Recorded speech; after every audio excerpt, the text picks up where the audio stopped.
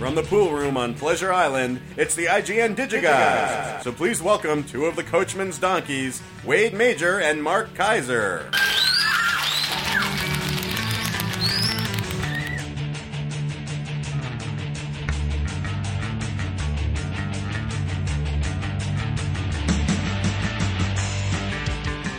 And here we are. Some of you who have probably been monitoring our long dormant Stupid for Movies page, either on Facebook or wherever, on the regular stupidformovies.com, probably have now caught wind that there is, yes, at least I don't want to say temporary, but there is a contingent resurrection of Stupid for Movies. There are a couple of pilot episodes for a potential new deal that have been shot and will be released in segment form, I believe even in a complete full episode form at some point in December. We shot those yesterday. Isn't that right, Mark? On the other side of the room? Not sure is. There we go. Yes. What are we talking about? Talking about Stupid for Movies. Oh yeah, we shot a Stupid for Movies, brand new, for first time in 2 years. Yeah.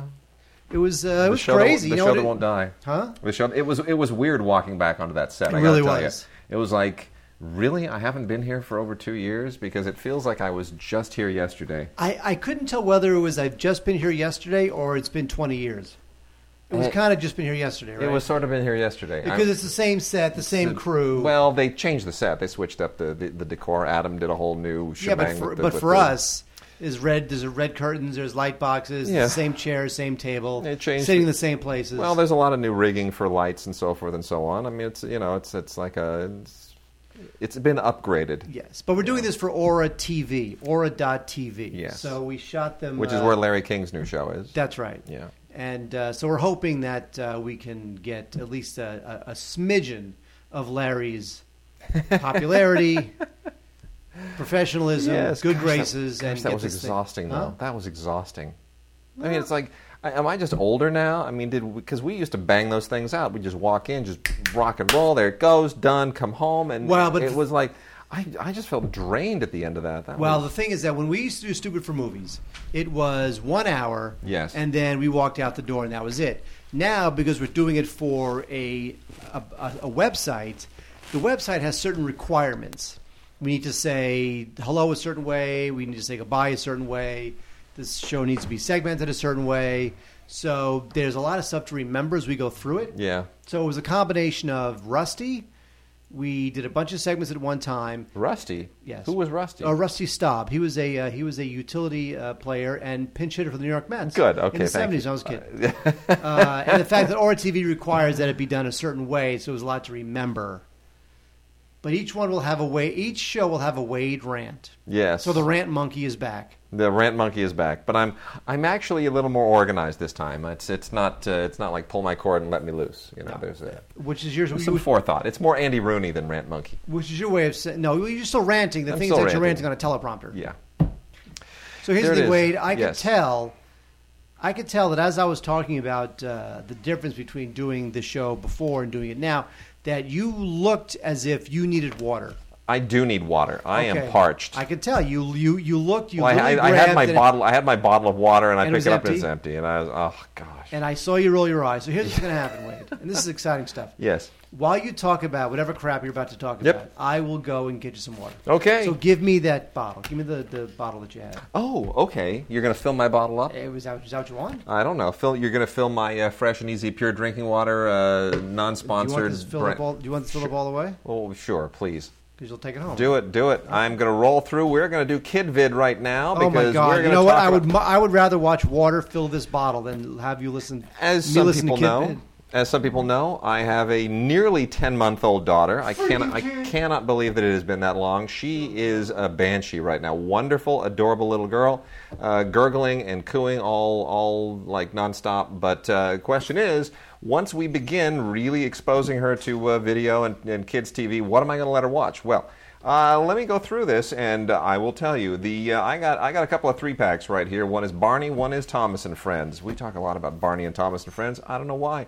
Barney creeps me out. I'm still amazed that there's still a Barney following out there. This is a 3-movie pack from Barney, The Land of Make-Believe, Let's Make Music, and Night Before Christmas. And you know what? It's just it creeps me out like nobody's business. But it's a good deal, as is the Thomas and Friends 3-pack is a pretty good deal. Thomas and Friends I also find a little bit odd. It's the creepy CGI little train character. We've got Blue Mountain Mystery, Day of the Diesels, and Misty Island Rescue. Slightly less offensive than Barney, obviously, but still a little bit creepy. But, not bad for kids of a certain age.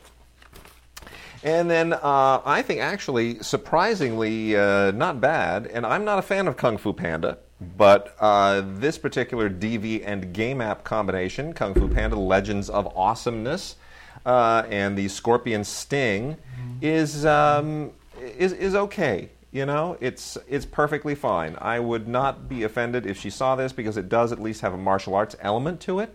And anything that involves martial arts, I think, is okay for my daughter. I like Kung Fu Panda. Absolutely. Did you not like Kung Fu Panda, the original? Not so much. Really? Not so much. You know why? Partly because the animation, you remember, it started off with that really cool, kind of aggressive 2D, very Art Deco-y animation sequence at the very beginning before it gets all CGI. Do you remember that? Indeed, I do. That was hot. If the whole movie were animated like that, I'd have been all over it. That was not going to happen. I know. Mm-hmm. But I did like it, and I have to say I'm surprised that they haven't milked that for another for 7 Saturday morning cartoons. They're milking it for stuff like this. Yes, that's true. They're milking it for stuff like this. Then, on the girly end of things, Barbie and her sisters, A Ponytail. Not in a million years is my daughter ever going to see this. This Barbie stuff just isn't happening. It's just way too. It's too sparkly and gooey. If she's going to be a girly girl, she's just going to be a girly girl without having this stuff spoon-fed to her. Now, I'll say this. Before I show her any cartoons, I'm going to show her the movie Yes, Madam. You're familiar with Yes, Madam? Oh, please tell us all about it. Directed by Corey Yun, Hong Kong classic film from the 90s, starring Michelle Yeoh and Cynthia Rothrock. Women, just relentless. I mean, the finale, the martial arts choreography in the finale of this film is Cynthia Rothrock and Michelle Yeoh are laying waste to just guy after guy after guy is unreal. It is unreal. It is phenomenal. Beverly Hills Teens from DHX Media, this is volume 2 of this show that I am utterly unfamiliar with, is really creepy. I don't see how anybody would want their daughters watching this. This is just dreadful. Apparently this was a thing in the 80s. Did you ever see this? Late 80s. This is horrendous, man. I can't believe this was actually on television. This is like the worst role modeling for kids I've ever seen in my life. I mean, this like Beverly Hills 90210 looked like PBS. It's just dreadful that this was actually on television. So that's kind of creepy, man. Beverly Hills Teens, keep that away from your kids. Not good. Superhuman Samurai Cyber Squad. All with S's, cyber spelled with an S. Volume 2. Never heard of this either. This is also a DHX Media thing. Very Japanese. Very much a ripoff of Power Rangers. I don't know how you can actually rip off Power Rangers and be worse than Power Rangers, but somehow it actually almost manages to do that. So that's also unimpressive. A solo Barney title here called Perfectly Purple, the color of friendship and fun. The only reason I mention this is because there is a very disturbing sticker on this thing. If you see this on store shelves, this is just a handful of episodes from Barney. It's a pretty generic title, but there's a sticker on this thing that is chilling. It says, Mark, celebrating over 25 years with 25 million hugs. And then it says, sharebarneyhugs.com. Now, what am I supposed to make of that? I don't know. It's 25 years? 25 years? It's been around for 25 years? He's old and bitter. 25 million hugs? A million hugs a year? I'm not sure how they got the hug statistic, but the 25 years I can see. A million hugs a year? That breaks down to like thousands of hugs a day. That's creepy. You know what? I have 2 words for you: Jerry and Sandusky. Oh, I'm giddy. I'm kind of punchy this evening. Moving along real quickly. The books of Sam McBratney. are brought to life in Guess How Much I Love You, The Adventures of Little Nut Brown Hare. And this is really sweet. It's very kind of Beatrix Potter. Nice 2D animation. Very, very sweet. Very cool. Great episodes here. Hidden Treasure, Finders Keepers, It's Okay, Slip, Slop, Slide, Inside Day, Where's Little Redwood Fox, and Snowflake. I actually find this really, really charming. Hadn't heard of it before, but that's a good one. The kid will be watching that. The Hive, Busby's Family Adventures. This is one, I don't know, this is on Disney Junior. This is some show with these strange creatures that are supposed to be bees, but they look more like, I don't know, how would you describe those? They look more like gumdrops. It doesn't, it's Kidvid. Honestly, Kidvid is the worst. You know what? Oh, look, here's a piece of Ruggla with eyes. It's called the Ruggla Kids, and it's for Jewish children, and it's they sing the Ruggla Kids song at the beginning, and then look, here's another one. It's like an orange with a nose. Oh, it's the Orange Nose Kids. It's so easy. I don't know why I didn't get into Kidvid. I don't know. Well, anyway, a couple of things here that my daughter might be into if I sort of allow her to go in the girly girl direction, which is not certain. My Little Pony, Friendship is Magic, A Pony for Every Season, and the Angelina Ballerina Twirling Tales. Whirling Tales of Friendship and Fun. The Angelina Ballerina thing, the ballet dancing mouse is kind of creepy as well as on that Barney scale. The My Little Pony stuff, it's okay. We like ponies with all the little hair. That goes back a long ways. No, girls like ponies. Girls love hair. ponies. Men do not like that, Wade. So I'll watch it with her if need be. Fairy Tale Fun, Sesame Street. This is Sesame Street going fairy tale. And you have a full-length video here that I think is hilarious called Cinder Elmo. Are you ready for that? Cinder Elmo? It's brilliant. See, it's Cinderella, but it's Cinder Elmo. Yeah, that's great. You got that? Yeah, that's great. Yeah. You also have, it's all, Big Bird helps Hansel and Gretel, and, Jack Be Nimble, Jack Be Quick thing with the Muppets, and, Kermit talks about Cinderella's fairy godmother. It's just all these little segments that obviously have fairy tale connections. It's all right. It's pretty fun.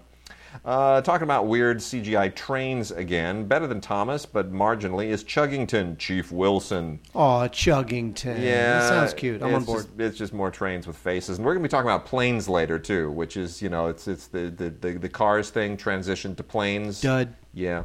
Dud. We're going to be talking about that in the regular segment. Dud. So anyway, that's the thing. Moving on to a little bit more kind of adult-ish stuff.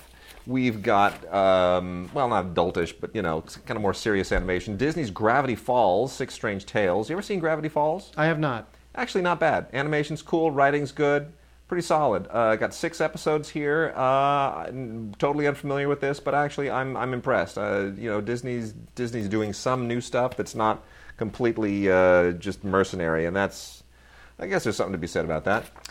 Tad, the Lost Explorer. This is with the voice characterizations by Ariel Winter and Cheech Marin on Blu-ray 3D.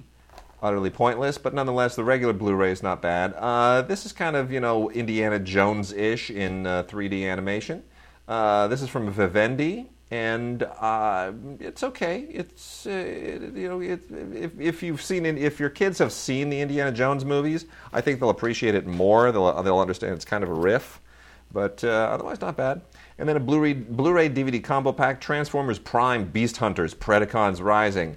I never got into Transformers, not when I was a kid, not the original incarnation. I hate the movies. The movies are horrible. And all of these television incarnations that continue to be milked, it just, it's the same stuff over and over and over and over. I just don't know how they keep it going. This is, I guess if you're a Transformers fan, this kind of feeds the beast, but whatever. It's, it just feels like it's belabored, very heavily belabored. And then kind of wrapping things out, Ben 10 Omniverse, Aliens at War, just maintains that whole Ben 10 thing. 2 discs and 10 episodes. And he's Ben 10 and he's fighting aliens and saving the Earth and all that jazz. It's just same stuff over and over. Totally Spies collection, seasons 1, 2, and 3. Something else I was totally unfamiliar with. This apparently is about 10 years old. Had you ever heard of this when this ran, Totally Spies? No. Man, am I out of touch with the kid stuff. Because that was a time when we were too old to watch that. And, yeah. why did we care that I it don't existed? You know how many Saturday morning TV shows exist now we've never heard of? Yeah, I know. Well, anyway, this is about three girls who are basically, Charlie's Angels type animation spies. They're three girls from high school, and they become spies and international crime fighters. It's sort of, I guess, a little bit like Josie and the Pussycats, except they don't play music, which is too bad. But they're cute. I like them. I don't mind my daughter role modeling after them. That's all right. Totally spies. That stays on the shelf. And then lastly, if you are just big on wanting to be an artist yourself, I was on NPR's Film Week on Friday, and we were talking about the new documentary. Star Wars? No, Thank You, Mr. Watterson. Yes, which right? You know what? I'm a huge Calvin and Hobbes fan. Man, that is a great doc. Yeah. That is a great doc. And it's a funny thing, I didn't even know this till we sat in studio, that the director, who is a graduate of USC, his wife works there at the station at KPCC. Oh, that's all right. Yeah. So a lot of the people there gave to the Kickstarter campaign to get this documentary funded. And I was very happy that I wasn't there, dissing the poor guy's movie in front of his wife, because it's a great film. It's a terrific doc. It's really funny, is. even though they don't talk to Watterson. But they talk to everyone else. Yeah. And they talk to some of the great currently living cartoonists, including Berkeley Breathed, who did Bloom County and Opus, and as he even points out in the film, during the 80s, he and Watterson were like the guys. They were the two, and he talks about his correspondence with Watterson, and it's a great doc, and it goes to the heart of everything that's sort of poisoning the arts right now and poisoning media. And it makes you just have a whole new appreciation for great drawing. And with that, I transition over here to Drawing with Mark, which are a couple of really two discs, each one with 2 episodes from the show Drawing with Mark, where you learn, and you could be a really young kid, and this is super instructive, where kids can learn actually how to draw, how to do their own cartoons and do their own comics, and it's pretty great. I had never seen this show prior to this, but it's pretty great. Each of these 2 discs has 2 episodes on them. One of them has ice cream and happy trails, the other dinosaurs and space. And if I were younger, I think I would totally sit down with pen and paper and learn to draw. But at this point, I've got so many other things to do, so many things on my plate. Stuff that I can't even get to because the baby is just enormously time consuming. So I'm usually doing work. By the way, do you know when I actually do most of my writing and my film watching and all that stuff? I'm going to guess this is at a time when most people are sleeping. It's at a time when most people are beyond sleeping. They're in REM. They're in deep REM, from 8 p.m. to 3 a.m. Sometimes 4 a.m. Okay, nobody's sleeping between 8 and midnight, so forget that part of it. Yes. You could say between midnight and 3. That would be impressive. Mm-hmm. And by the way, I'm one of those people who wishes that, although I love sleeping, sleep is great. I do wish I could get by on 4 hours a night. Yeah. I'd get so much work done. Yeah. Well, so many more episodes of Family Guy on Netflix and on TiVo. Oh man. Star Trek: The Next Generation. I'll tell you. It's a thing, right? It's a deal. Oh, and by the way, we should point out we are off next week. Presumably, I could say we're off because of Thanksgiving, for the American Thanksgiving holiday. But truth be told, Mark and I are getting into crunch time for the LA Film Critics year-end voting, and we are way behind the 8 ball on that. We need some time to actually watch the screeners that will invariably pile up that week, because that's when we get inundated with them. That's when the avalanche hits. And the thing is that most years I go to New York for Thanksgiving. Yeah. Which means that removes another 5 days of movie watching for me. Now this year I'm in town for Thanksgiving, so I'm hoping that you will be able to. I'll be able to catch up. I'm going to try, man. Honestly, I've broken it down. I gave you a copy of my database, didn't I? Yeah, you did give me a copy of the database, but FileMaker doesn't work. The program doesn't work. Oh, does it? No, it asks for a password or something, and then. Sorry. Okay, I didn't design it correctly. Anyway, I gave Mark a copy of the database that I use to keep track. Well, of no, stuff. because I can't. All right, I will make it work for you. Anyway, I've broken it down. I've categorized it and prioritized. I've got something like 13, 14, 15 major films that I figure, okay, these are the must-see movies. And then I've got about 16 or 17 others that I need to see, I guess, for things like, cinematography and supporting actor and actress and screenplay and junk like that. So it comes down to something like about 15 must-see movies, and then about another 18 more that I'm going to try to see. So it's about 33 movies. And we have how much time now? How much time do we have before we vote? Well, 3 weeks. Oh, jeez.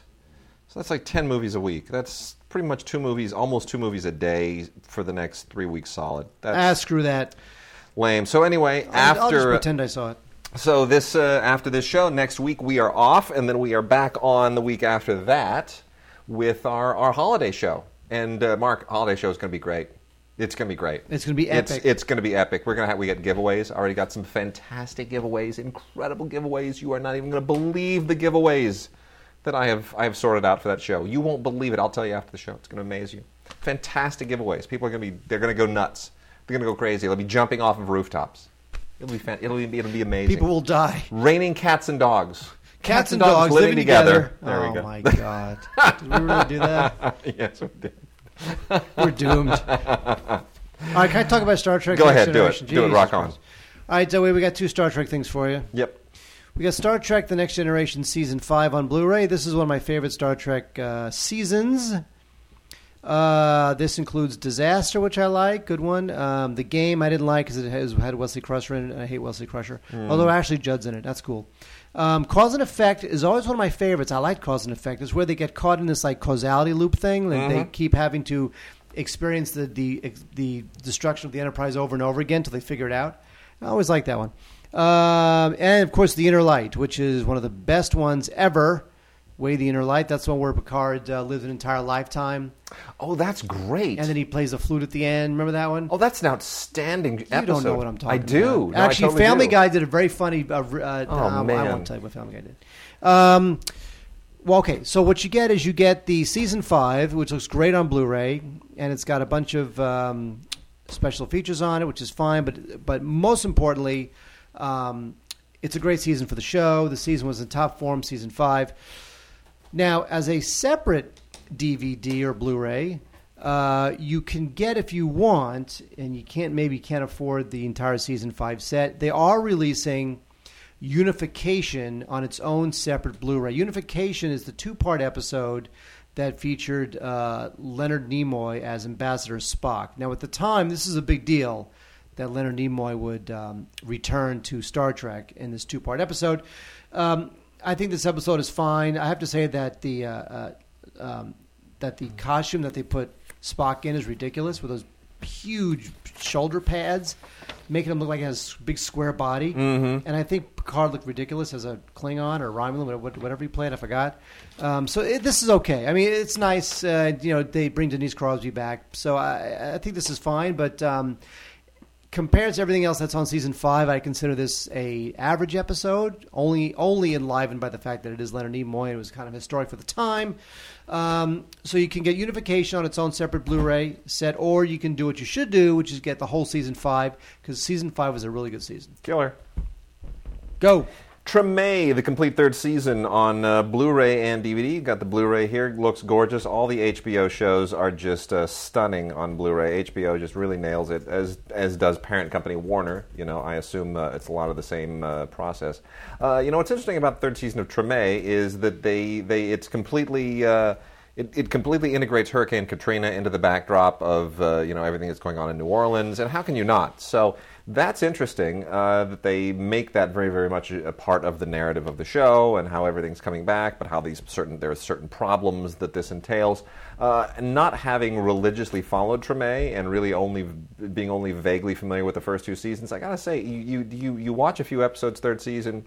You pretty much very easily get the sense of what's going on. And I understand why this has a loyal following, if not a broad following. There are a lot of people that are really, really into this show. So, I get it. It's got some really good people in the cast, too. Terrific cast. Melissa Leo's here doing just outstanding work as opposed to the freaking crazy movie that I had to see her in last week where she's hardly in it. Kim Dickens, whom I've always loved, great on this show. And David Morse. Can that guy do wrong at all? That guy, he's one of those survivors, man. That guy just works. He's just great in everything he does. Yep, he's cool. And Steve Zahn, if you've been wondering where Steve Zahn is, here he is. Here he is, doing great. So anyway, that's for me, the third season, the complete third season. Fourth season, of course, is starting later this year. I believe end of December is when the fourth season kicks in. Tons of special features here on the music and the culture of New Orleans, the music from the actual show, just gobs and gobs. The Neville thing on the Neville brothers. Behind Tremaine, David Simon talks about his work as well. Tons of audio commentaries, music commentaries. It's a really nice set. So for fans, absolutely fantastic. And then a couple other TV things before we get into. Are we going to do classic films or new films? Which is in your hand right now? The last two TV things. Oh, This. Okay, just so that you see in these piles over here. This is classic. This is new. This is foreign. Well, the classic films, there's a couple of really good things in there, including an essential criterion. Yes. That I actually bought. There's a criterion in there. That you paid for? Yes, okay, because well then, Barnes & Noble had its 50% off sale, and that was available at 50% went nuts. off. Okay, well then we'll do the classic films. Because I know that you're not going to give me that. We'll do the classic. Of course not. We'll do the classic films because I then we can also talk about the incident related to Ed Harris 10 years ago at the Egyptian. You love telling this story. I love telling that story. Okay, Touched by an Angel, the 9th and final season. Mark, go ahead and say that the final season, Touched by an Angel. We're never going to talk about this again, ever again on DVD. So long, sucker. Yeah, I knew you'd like that. So Touched by an Angel, courtesy of Paramount and CBS. Where exactly did the angel touch you? No extras on this, as there never have been. This show was huge for so long, and it just belongs to a certain period. You know, this just comes. It's a CBS show. It's very CBS. From that murder, CBS. it feels CBS from that Murder She Wrote, Yeah, Matlock era. Yeah, from that era when CBS was known for some reason, catering to an older demographic. Yeah. And then lastly, I think this is great, and this is going to mean nothing to anybody unless you're from a very particular generation, a generation older than I, but being a huge fan of classic television from earlier all the way back into the 50s, I just think this is great. Here's Edie, the Edie Adams television collection. Today, nobody knows who Edie Adams was, but wow, what a great show this was. From 1962 to 1964, one of the best variety shows of the period. There were, the 60s were just loaded with great variety shows. I mean, whether it was Dean Martin, Here's Tom Jones, on and on and on and on. I mean, that was just a great period for variety. Judy Garland, gosh, that was just an amazing era. And this is a wonderful, wonderful show. So many great performances. And if you don't know anything about Edie Adams, gosh, she's good. She's just so charming. And such a great television personality. It's phenomenal.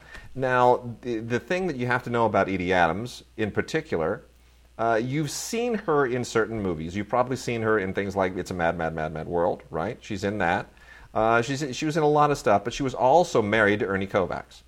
And Ernie, of course, the legendary pioneer of television comedy that's kind of on the edge. I mean, there wouldn't be a lot of things like, if you watch Jimmy Kimmel, if you watch Jimmy Fallon, if you watch Conan, a lot of that stuff, Letterman, they borrow Ernie Kovacs left and right. So this was a power couple. They were phenomenal.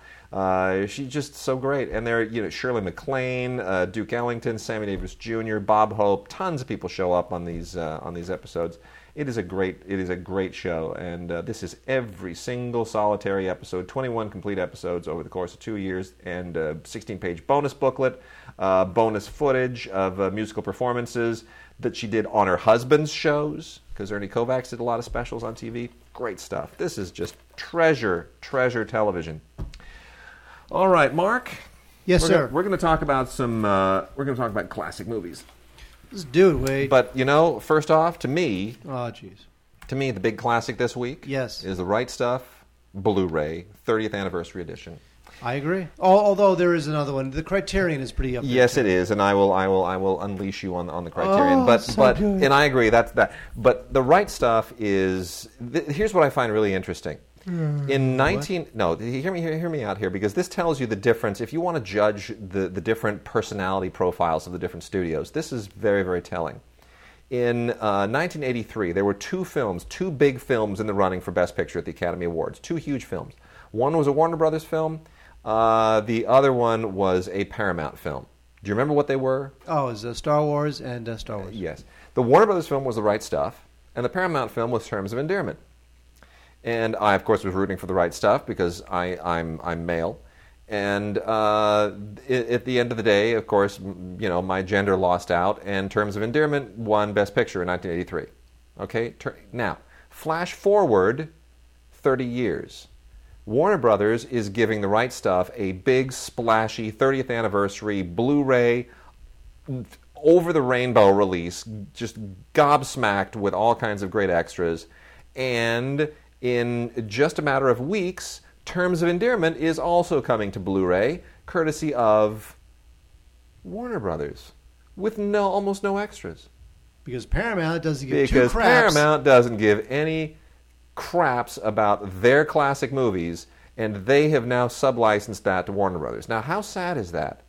The film that actually won that year is being dissed by its own studio, and the film that lost is being honored by its studio.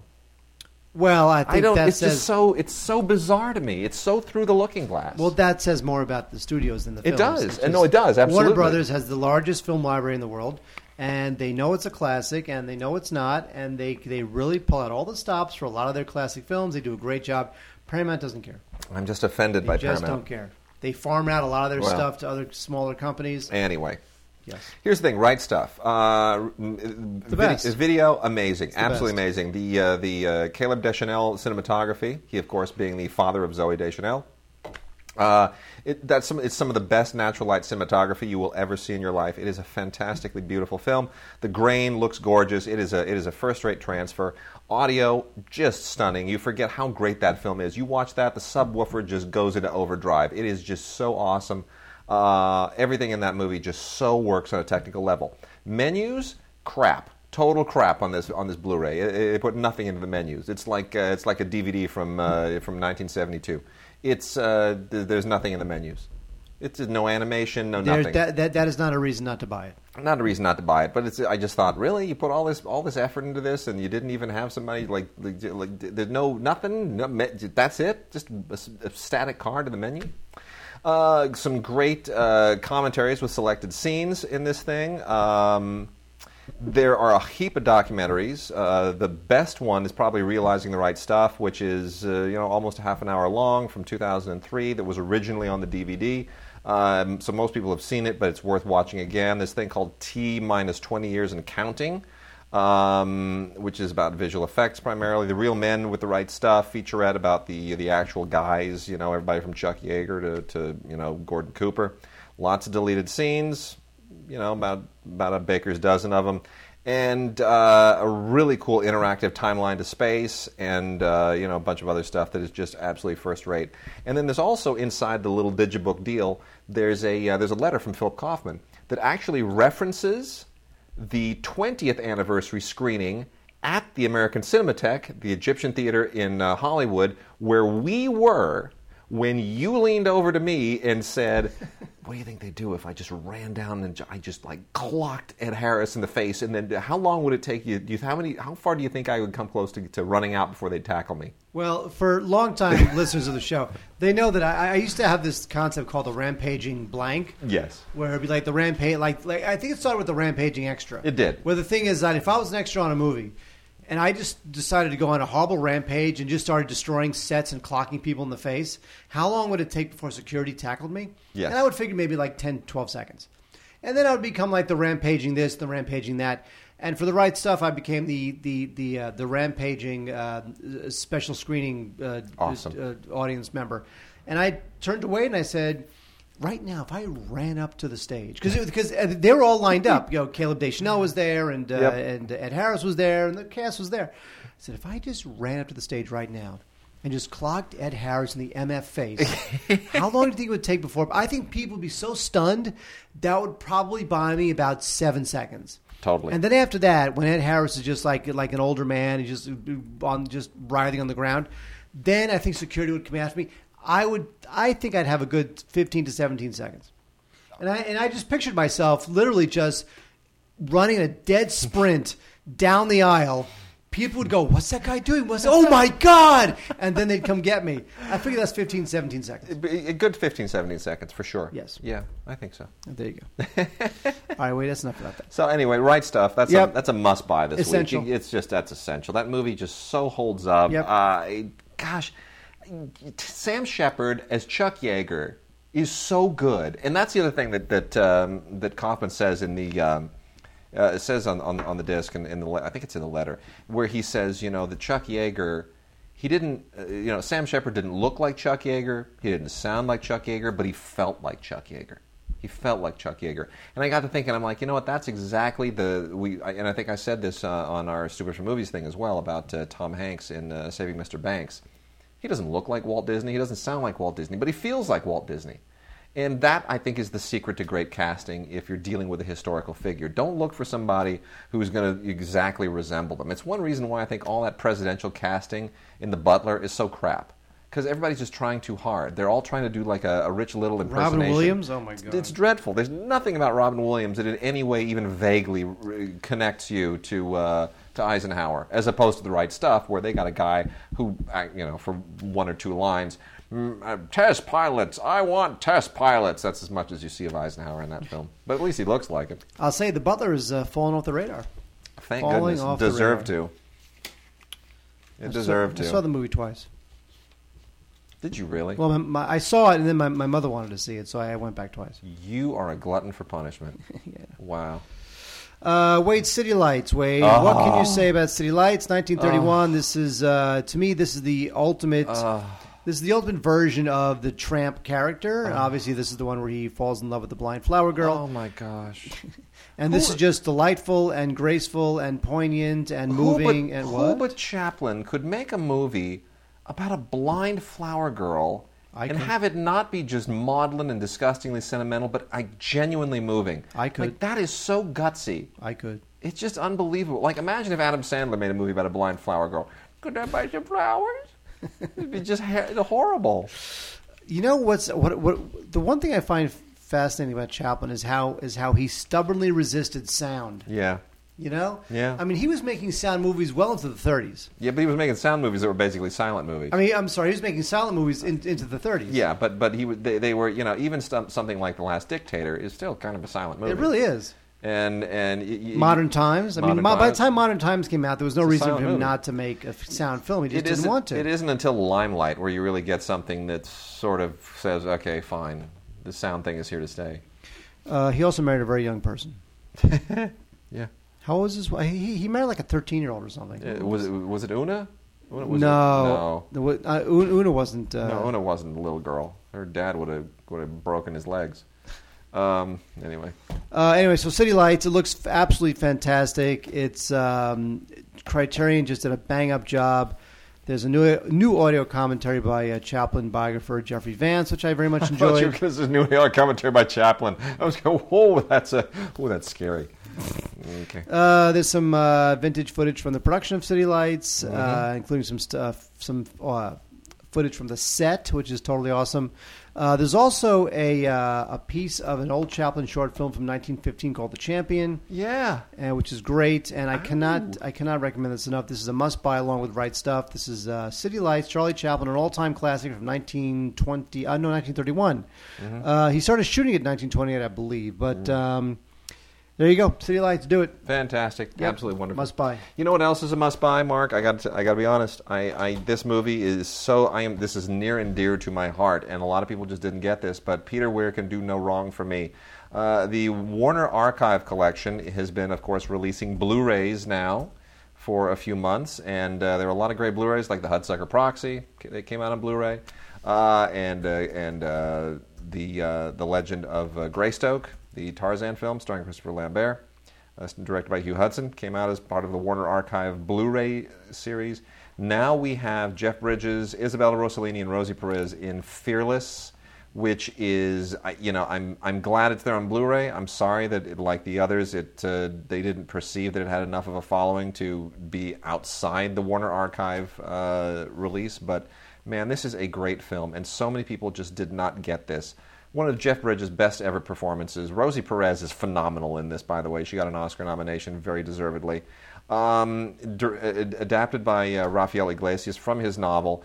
Jeff Bridges basically plays a guy, he and Rosie Perez, two people who survive a plane crash.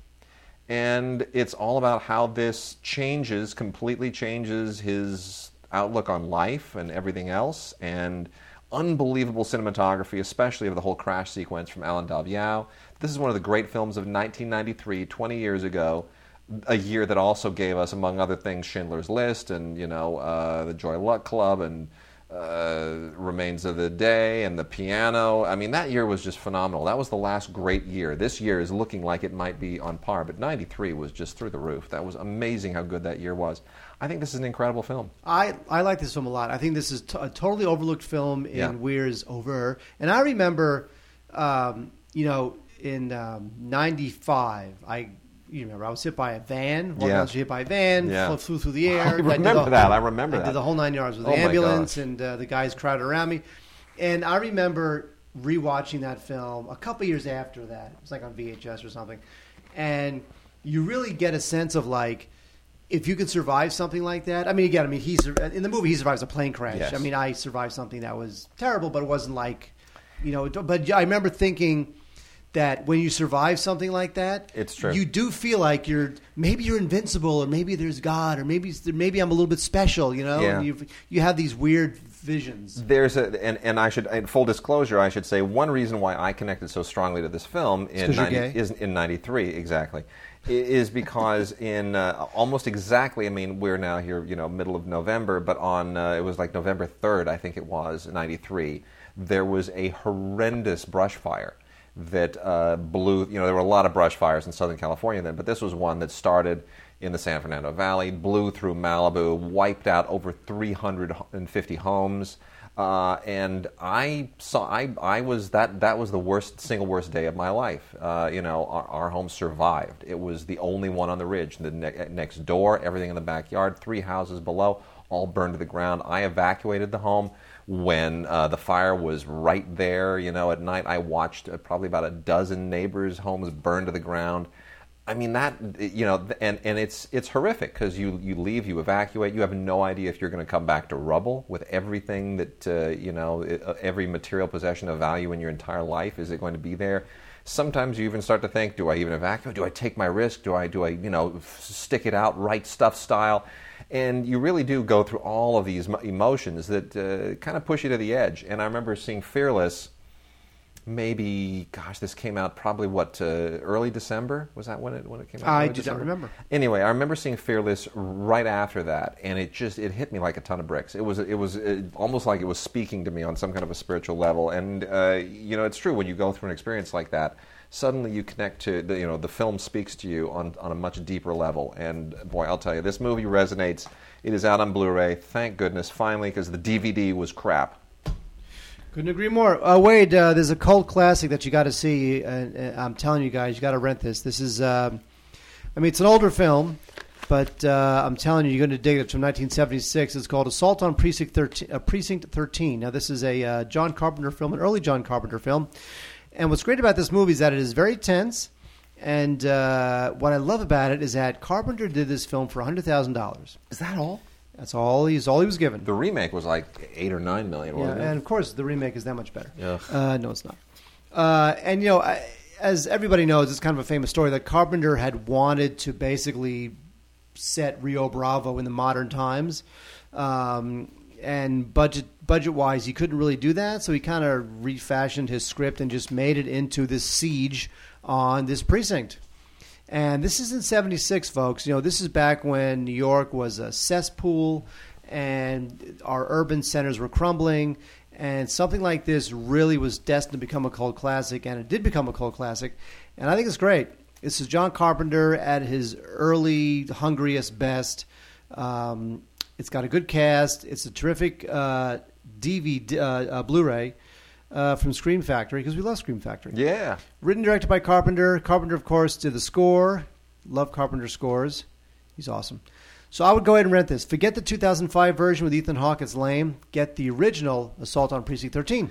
You know what else Scream Factory, the division of Shout Factory, is doing? Another cult film, Blu-ray DVD combo pack this week, collector's edition of Night of the Comet, one of my favorite cult movies of the 80s. This is so awesome. 1984. This film stars Catherine Mary Stewart, who was a bit of a big deal at the time. Last Starfighter, right? Yeah. Awful. Don't know what happened to her, but anyway, also written and directed by Tom Eberhardt. Don't know what happened to him, but this movie is so much fun. Basically, it's kind of a post-apocalyptic movie. It's sort of. I mean, what happens is a comet flies a little too close to the Earth, and it kind of wipes out everything, and only a handful of people survive. And it's like this. What would you do if you're just? It's not quite Last Man on Earth. But it kind of is like the last bunch of teenagers on Earth. What would you do is hey, rock on, party, right? Except there's also some mutants in there. It's a very off-the-wall, very cool, groovy, little kind of tweaked sort of cult film. I think it's an awful lot of fun. Has one of my all-time favorite lines in any movie ever, which is where one of these mutant-y guys says, I'm not crazy, I just don't give an F. It's very funny. He didn't say give an F. Well, he didn't, but anyway. There is a new audio commentary here and all new interviews with the stars of the movie, including Catherine Mary Stewart, who doesn't tell us exactly where she vanished to, but it's nice to hear her again, of course. And although I wish, where is she? Why isn't make a new movie? Come on, you're not that old. You're not 90 or something. Sometimes it's these guys, they don't get offered the scripts, they guess. can't get the funding. You know how it is. Anyway, and then of course you get the trailer, and that's about it. But anyway, it's really fun. Blu-ray DVD combo pack, Night of the Comet. At least rent it. I would say own it. It's a lot of fun. What's not a lot of fun is a Gregory Hines film from the early 90s called, I think it was called the early 90s, from 1990, Eve of Destruction. Now, I remember when Eve of Destruction came out, and it seemed kind of cool, but years later you realize it's just stupid. This movie is kind of a thriller. It is about a robot, a sexy robot called Eve 8.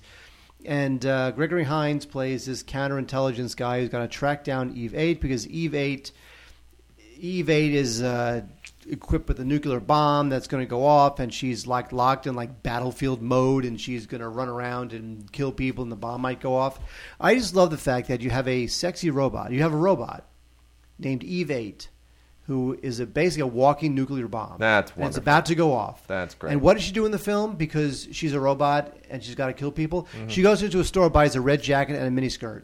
That's what she does in this film. You're like, really? Now, and just when you think this is some feminist, treatise on whatever, it's just not. It's just a stupid movie. So Gregory Hines, who is no longer with us, but he had a pretty interesting career, did a lot of good films. Not a lot of great films, but a lot of good films. He stars in this as the counterintelligence agent. I'm kind of glad Scream Factory brought this out, only because it did kind of have a blip at the time, but it's just ultimately not a great film. So there you go. Eve of Destruction is a little bit cheesy, early 90s cheesy. All right, I'm going to, real quickly, before we get into the new movies, I'll just go through these last three on our classic front. Cohen Film Collection, love these guys. They are just so awesome. They have come out with the Vivien Leigh Anniversary Collection. They went to the British Film Institute, found 4 old Vivien Leigh films that had never been released here before from her pre-Gone with the Wind period. British films, because Vivien Leigh, of course, was British. For those of you who don't know, that's right. Scarlett O'Hara was British. Not in the movie, but in real life. Of course, the wife at the time of Laurence Olivier. And these 4 films have never, ever, ever been seen by most people. They are now here in fantastic, beautiful 2K restorations in one set, courtesy of the Cohen Film Collection. Fire Over England, Storm in a Teacup, Dark Journey, and St. Martin's Lane. All of them absolutely great. I got to be honest with you. All of them really cool. I even say all of them are better than Gone with the Wind. Of course, I'm not a fan of Gone with the Wind. And then from 20th Century Fox, the amazing Oscar-winning performance of Joanne Woodward in The Three Faces of Eve. This is, of course, about a woman with a personality disorder, and her performance remains as stunning now as it was then. This was written and directed and produced by Nunnally Johnson, And it is a great movie. It is just, it is a really terrific movie. It is even better than Sybil, which I still think is a really good film. And Aubrey Solomon, the film historian, does a wonderful commentary. And you even get a little Fox Movie Tone News thing on the Academy Awards when she won, and she is so charming when she wins. And then Olive Films, of course, keeps mining these amazing movies from the Paramount catalog. And because Paramount, as we mentioned earlier, doesn't give a crap about their movies. And here you go, Bing Crosby and Ingrid Bergman in The Bells of St. Mary. Leo McCarey's all-time great film. This is just a super, super movie. And Paramount doesn't give a crap about it, so you get to benefit from Olive Films being really smart about this. This is 1945, a movie that just reeks of all of the emotion that was stirring in the air at the end of World War II. And, it's Bing Crosby playing a priest. Isn't that perfect? I mean, he had, 27 children because he's a good Catholic? Bing Crosby's kind of forgotten, actually. He had really? Really? Yeah, but if you're like 22 years old, you know who Bing Crosby is? If you're 22 years old, I'm going to kill you. I'm going to save the next generation all of your horribleness. Anyway, Bells of St. Mary is just a wonderful, wonderful movie. Of course, Ingrid Bergman as a nun, because of course, she had that affair with Roberto Rossellini, which was very nun-like. And then Bing Crosby, who had like 27 children and was pretty mean to a lot of them. That makes him a perfect priest. I'm being cynical. Never mind. But this really is. It's a lovely, lovely film, and it deserves to be seen, widely. And thank you, Olive Films, for making sure that will in fact now happen. All right, Mark. Let's get to new movies. I know. Thank you. You are a fan of all of these comedy movies now about the end of the world and whatnot. What was the this is the end. It's funny. The Seth Rogen thing. This is the end. Yeah, that's funny. Yeah, how dare you not like that? It's fine. Well, this isn't really an end of the world. I mean, it is an end of the world film, but even more than that, it is a Simon Pegg, Nick Frost film. Ah, there we go. That's an Edgar Wright film. That's really what it is, because Edgar Wright and Simon Pegg and Nick Frost, they do these lad films where a bunch of British pinters go and get drunk and whatever. Yeah. This is the last of their little trilogy. The other ones were Shaun of the Dead and Hot Fuzz. This is The World's End, and I'm not going to say much about what the film is about because I don't want to give it away. But I have to say that for the first half hour, I was completely in love with this film. I thought this was great. It's about a bunch of guys who, when they were younger, they in their little small town, they had gone on this all-night drinking bender to all the various pubs in their town, but they never got to the last pub. And it had always haunted the Simon Pegg character that they never got to the last pub and completed this epic pub crawl. And so years later, now that they're in their 30s and whatnot, even their 40s, Simon decides he is going to get everybody back together and complete the epic pub crawl. So they all go back to their small town, and they all go on this epic pub crawl. And in the middle of the pub crawl, something happens. Something that I will not give away, although you can probably tell what it is because you probably know about the movie. And I have to say, once they brought in this other element, I actually found the movie a lot less interesting. There's still some funny lines in it. I'm not always a huge fan of Simon Pegg, but I did like him in this. Did you see Attack the Block? I like that movie. That movie's terrific. Kind of in the same vein, too, a little bit. Yeah. Yep. Yeah. I like that movie a lot, actually. All these movies about pikers that don't mess with the pikers. And actually, you realize, Wade, I have something to tell you that's very exciting. You may not know. What? Joe Cornish, the guy who directed Attack the Block, yeah. You realize that he's first in line to direct Star Trek 3. I just heard that, yeah. Yes, which I think would be good. I do, too, especially if it's got a bunch of pikers. Just bring them on. Let them take over the Enterprise. Anyway, World's End, I got that at the end. Yeah. Anyway, World's End, I would totally rent this. I don't know if I'd buy it unless you love the other two, Shaun of the Dead and Hot Fuzz. I do like Shaun of the Dead a lot, actually. Anyway, a really terrific rental for a Saturday night. It's a good-looking Blu-ray, some bonus features, including deleted scenes and outtakes, always funny outtakes. Commentary by Edgar Wright, Simon Pegg, very entertaining. So, World's End, good stuff. Man of Steel is out now. And Mark and I have very, very... we have interesting feelings about Man of Steel. I say it's conflicted. Yeah, I'm still conflicted. Look, everyone knows that I have a real chip on my shoulder about Zack Snyder. I think he's a total hack and unbelievably untalented. But I will say there are some moments here. Mostly all the stuff with Kevin Costner, the Smallville stuff. It's pretty good. It does feel authentic. It does resonate.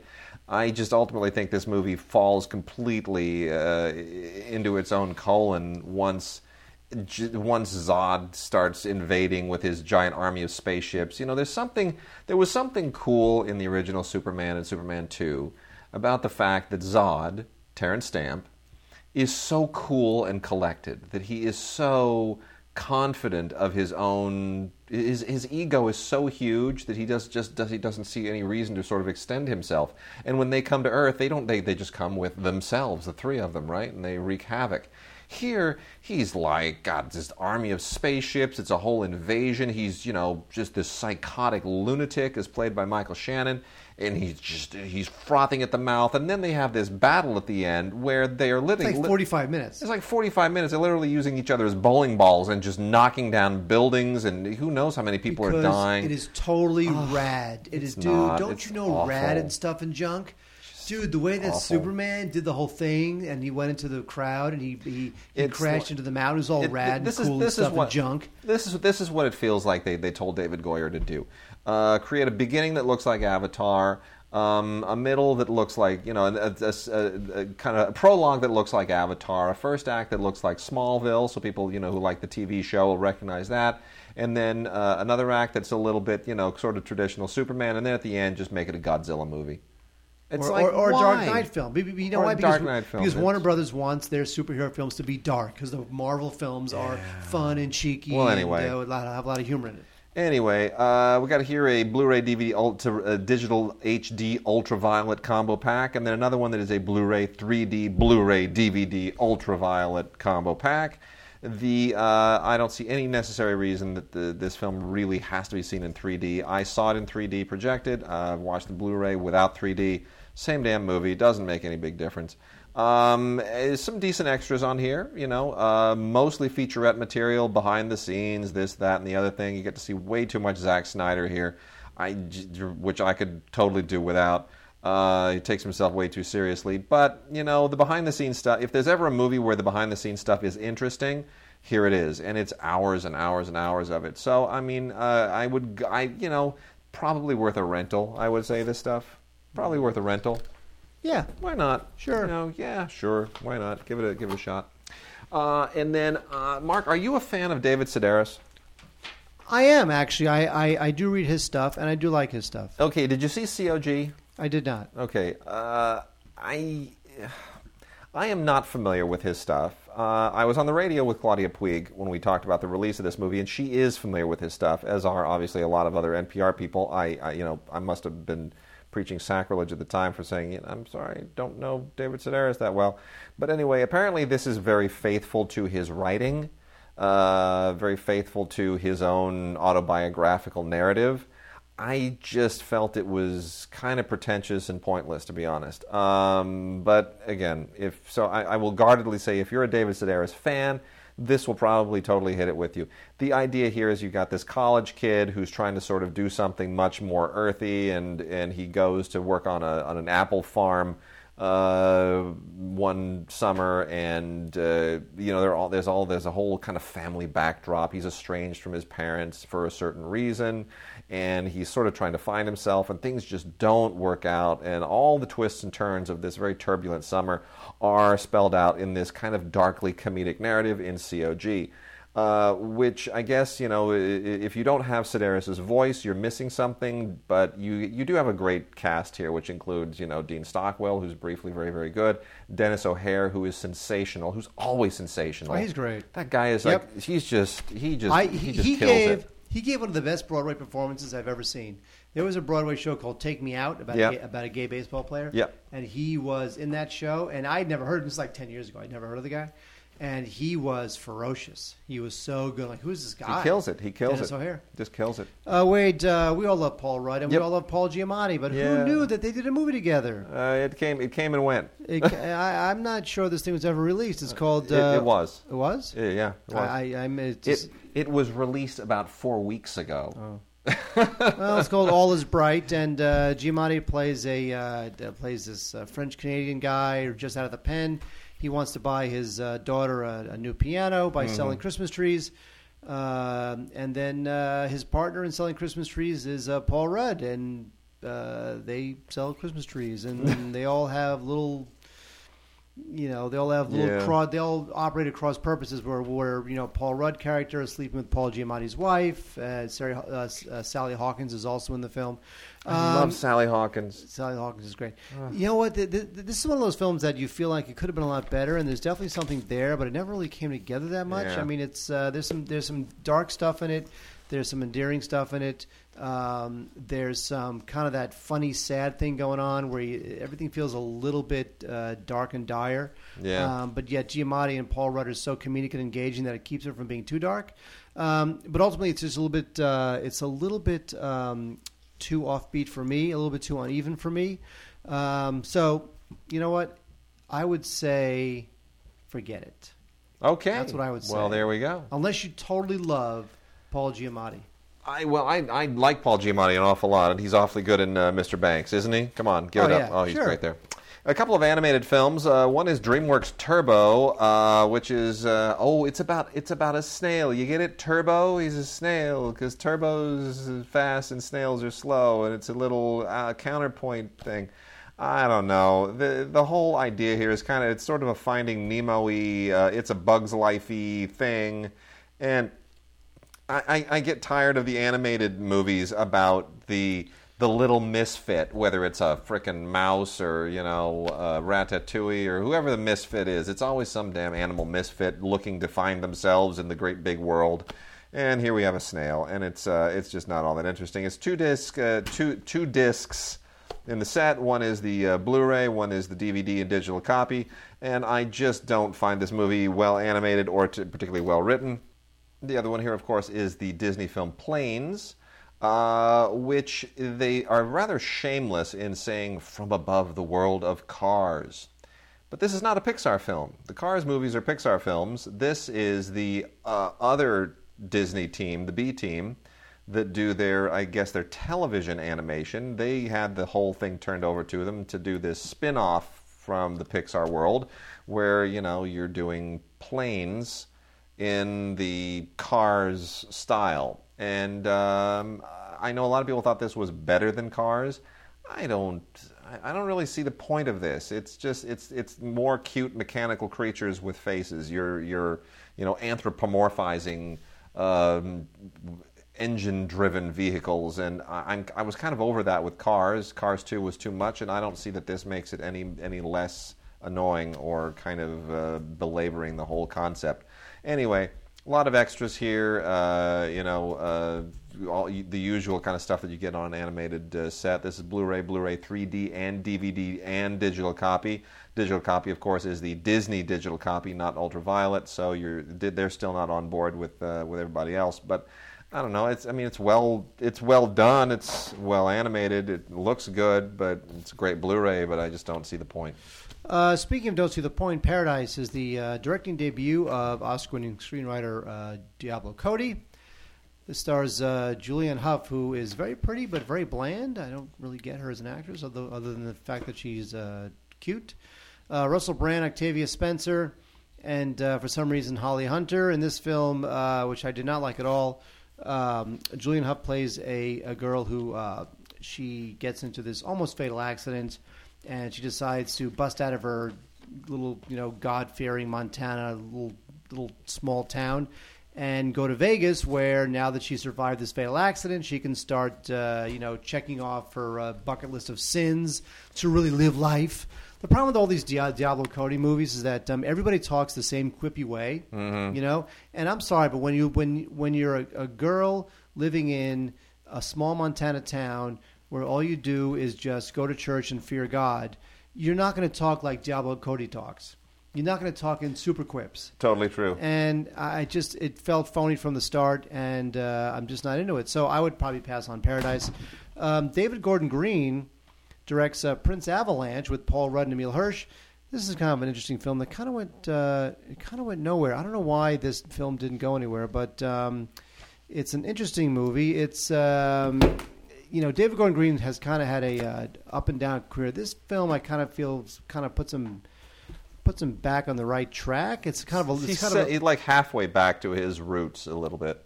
Well, Rudd and Hirsch are very good. Yeah. And the movie is funny, and I just thought that it's kind of like very, I don't know, what's the word, like meditative, you know?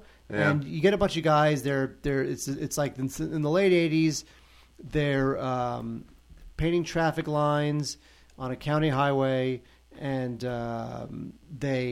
while they're doing that, they sort of bicker and they goof on each other and they talk about their relationships. And it's kind of a bit of a buddy movie where the buddies just sort of sit on a highway and paint lines. Okay. But that being said, there's a lot of charming stuff in it, and Green wrote it, so you know there's going to be some insightful stuff going on. And I'm glad he's back doing this stuff and not doing the crap he was doing. And it's also a good Blu-ray, by the way. There's deleted scenes. There's a bunch of featurettes on it. There's an interview with David Gordon Green, so you may want to give it a whirl if you like Paul Rudd. All right.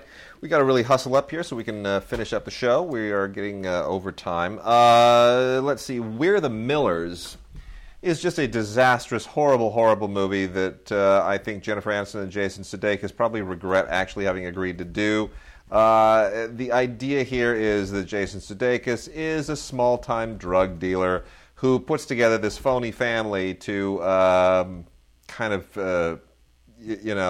smuggle drugs under the guy. I mean, the family is like his alibi, right? It's his cover for executing his drug smuggling operation. It's not funny. It's not even remotely funny. It's trying to sort of be a phony version of Vacation with like a phony family and a drug plot, and it's just not funny. And this is a Blu-ray DVD digital copy, ultraviolet digital HD set, and I just can't recommend this on any level whatsoever. Two Guns, I do recommend, believe it or not. I thought this was a surprisingly great movie. Denzel Washington and Mark Wahlberg in a Balthazar Kormacor movie. I thought this movie was not bad. This movie was not bad. Not bad at all, man.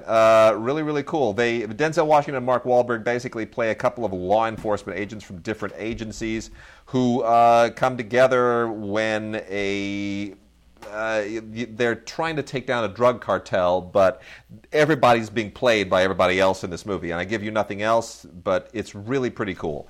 It's really pretty cool the way it all kind of works out and sorts out. And you could not get a better couple of guys for their chemistry. Mark Wahlberg and Denzel Washington really, really, really just kill it with their chemistry. That is a fantastic Blu-ray. Looks really, really good. And then, before I let Mark wrap out the new movies, the to-do list is a horrible, dreadful, unfunny, miserable attempt for Aubrey Plaza to try and become a movie star. It is just dreadful. The idea here is that she's this like valedictorian who is a virgin and she doesn't want to go to college until she loses her virginity. So that's on her to-do list of all of these, sexual things that she's got to do before she gets to college. And it's just dreadful. There's nothing funny about this. Nothing even remotely clever about it. This was written and directed by Maggie Carey, who is really, she's done a lot of television, but her big claim to fame here is that she is married to Bill Hader, who just recently stepped away from Saturday Night Live and has a brief part in this movie. It's not a brief part. It's a fairly substantial supporting part, but he's not the star, obviously. But forget about it. I've already said too much about it. It's on Blu-ray, and I see no reason to recommend this movie to anybody. Oh, wait, real quick. I Declare War is a strange little film that doesn't quite work for me. It's a combination of Lord of the Flies and maybe The Hunger Games and maybe some Bugsy Malone. It's about these preteens who play Capture the Flag in the Woods. And that's what it's about. Now, the game isn't for real. It's all sticks and paintballs and fake guns and whatnot, but still it gets pretty intense as one quote-unquote army leads itself against another quote-unquote army. So... there's definitely some thematic stuff going on here about adolescence and growing up and entering adulthood.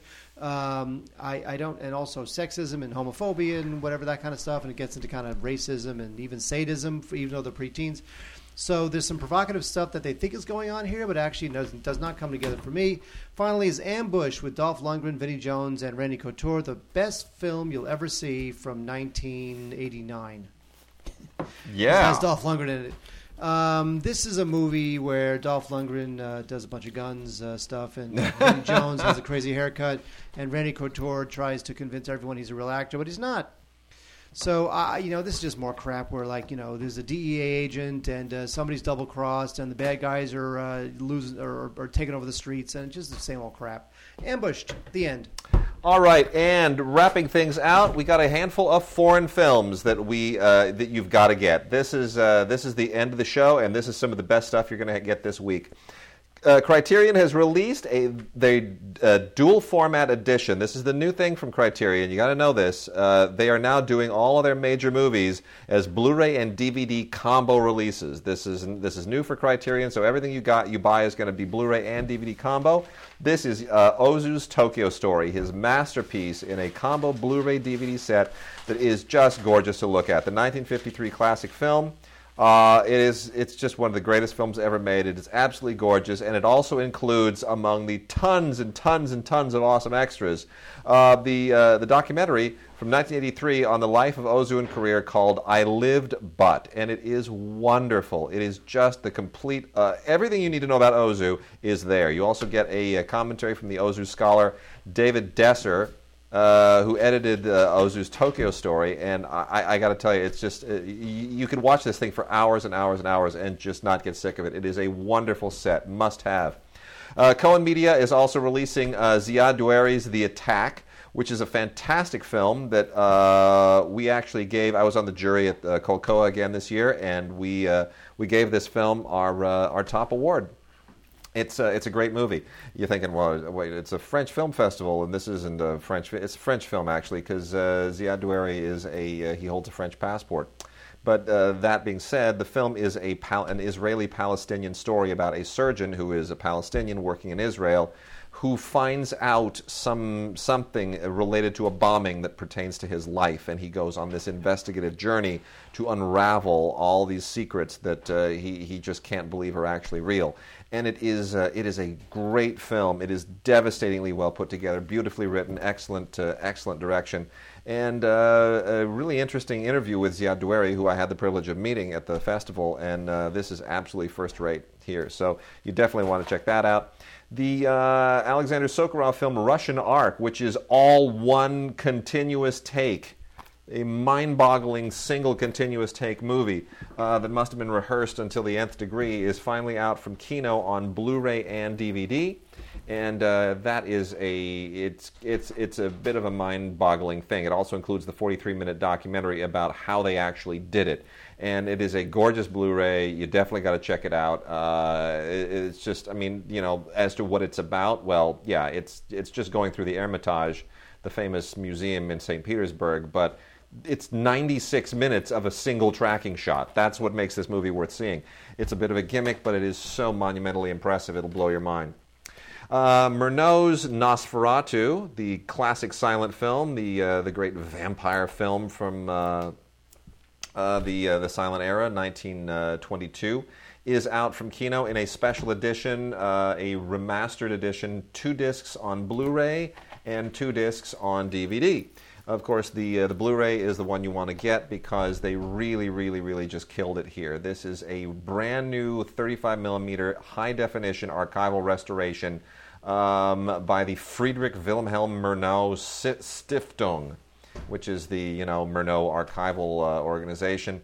And it's just absolutely superb. You also get some great extras here. The original 1922 score, The Language of Shadows from 2007, which is a documentary on the making of the film, and then a whole lot of really cool excerpts from a lot of other movies that Murnau had made. And the transfer here is beautiful. Other releases of Nosferatu on DVD and Blu-ray have been horrendous. They've been from just miserable, horrible, dreadful, awful elements. But that one is first rate.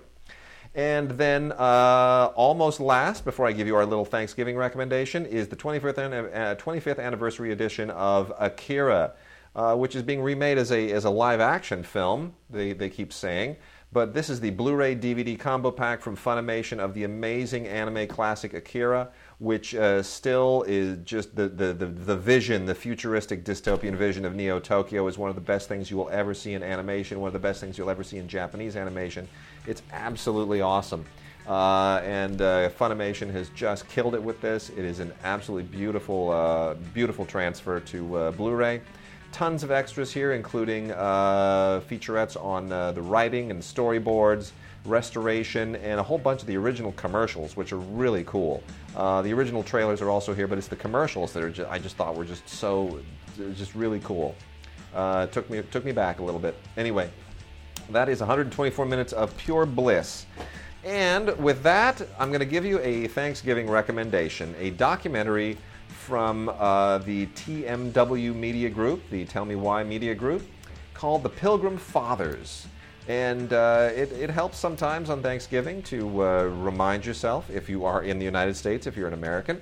I know a lot of our listeners aren't, but if you are, it helps to remind yourself sometimes of the actual backstory, the historical backstory of Thanksgiving. And to go all the way back to the Puritans and the Mayflower, not a bad idea. So this is something you might want to take to whatever your Thanksgiving dinner is and throw it on in the background so people can watch it and talk about it. It's definitely worth a look. The Pilgrim Fathers from TMW Media Group. Definitely worth a look. And with that, we are done. And again, we are going to be off for next week, and we will be back at the beginning of December with our holiday gift guide and lots of awesome stuff on that show. That's going to be an awful lot of fun. We're going to talk about books then, too, Mark. We got book recommendations. What are books? Books are, you know what you look at on your Kindle? Right. Imagine if you could print it out. Why would I want that? I don't know.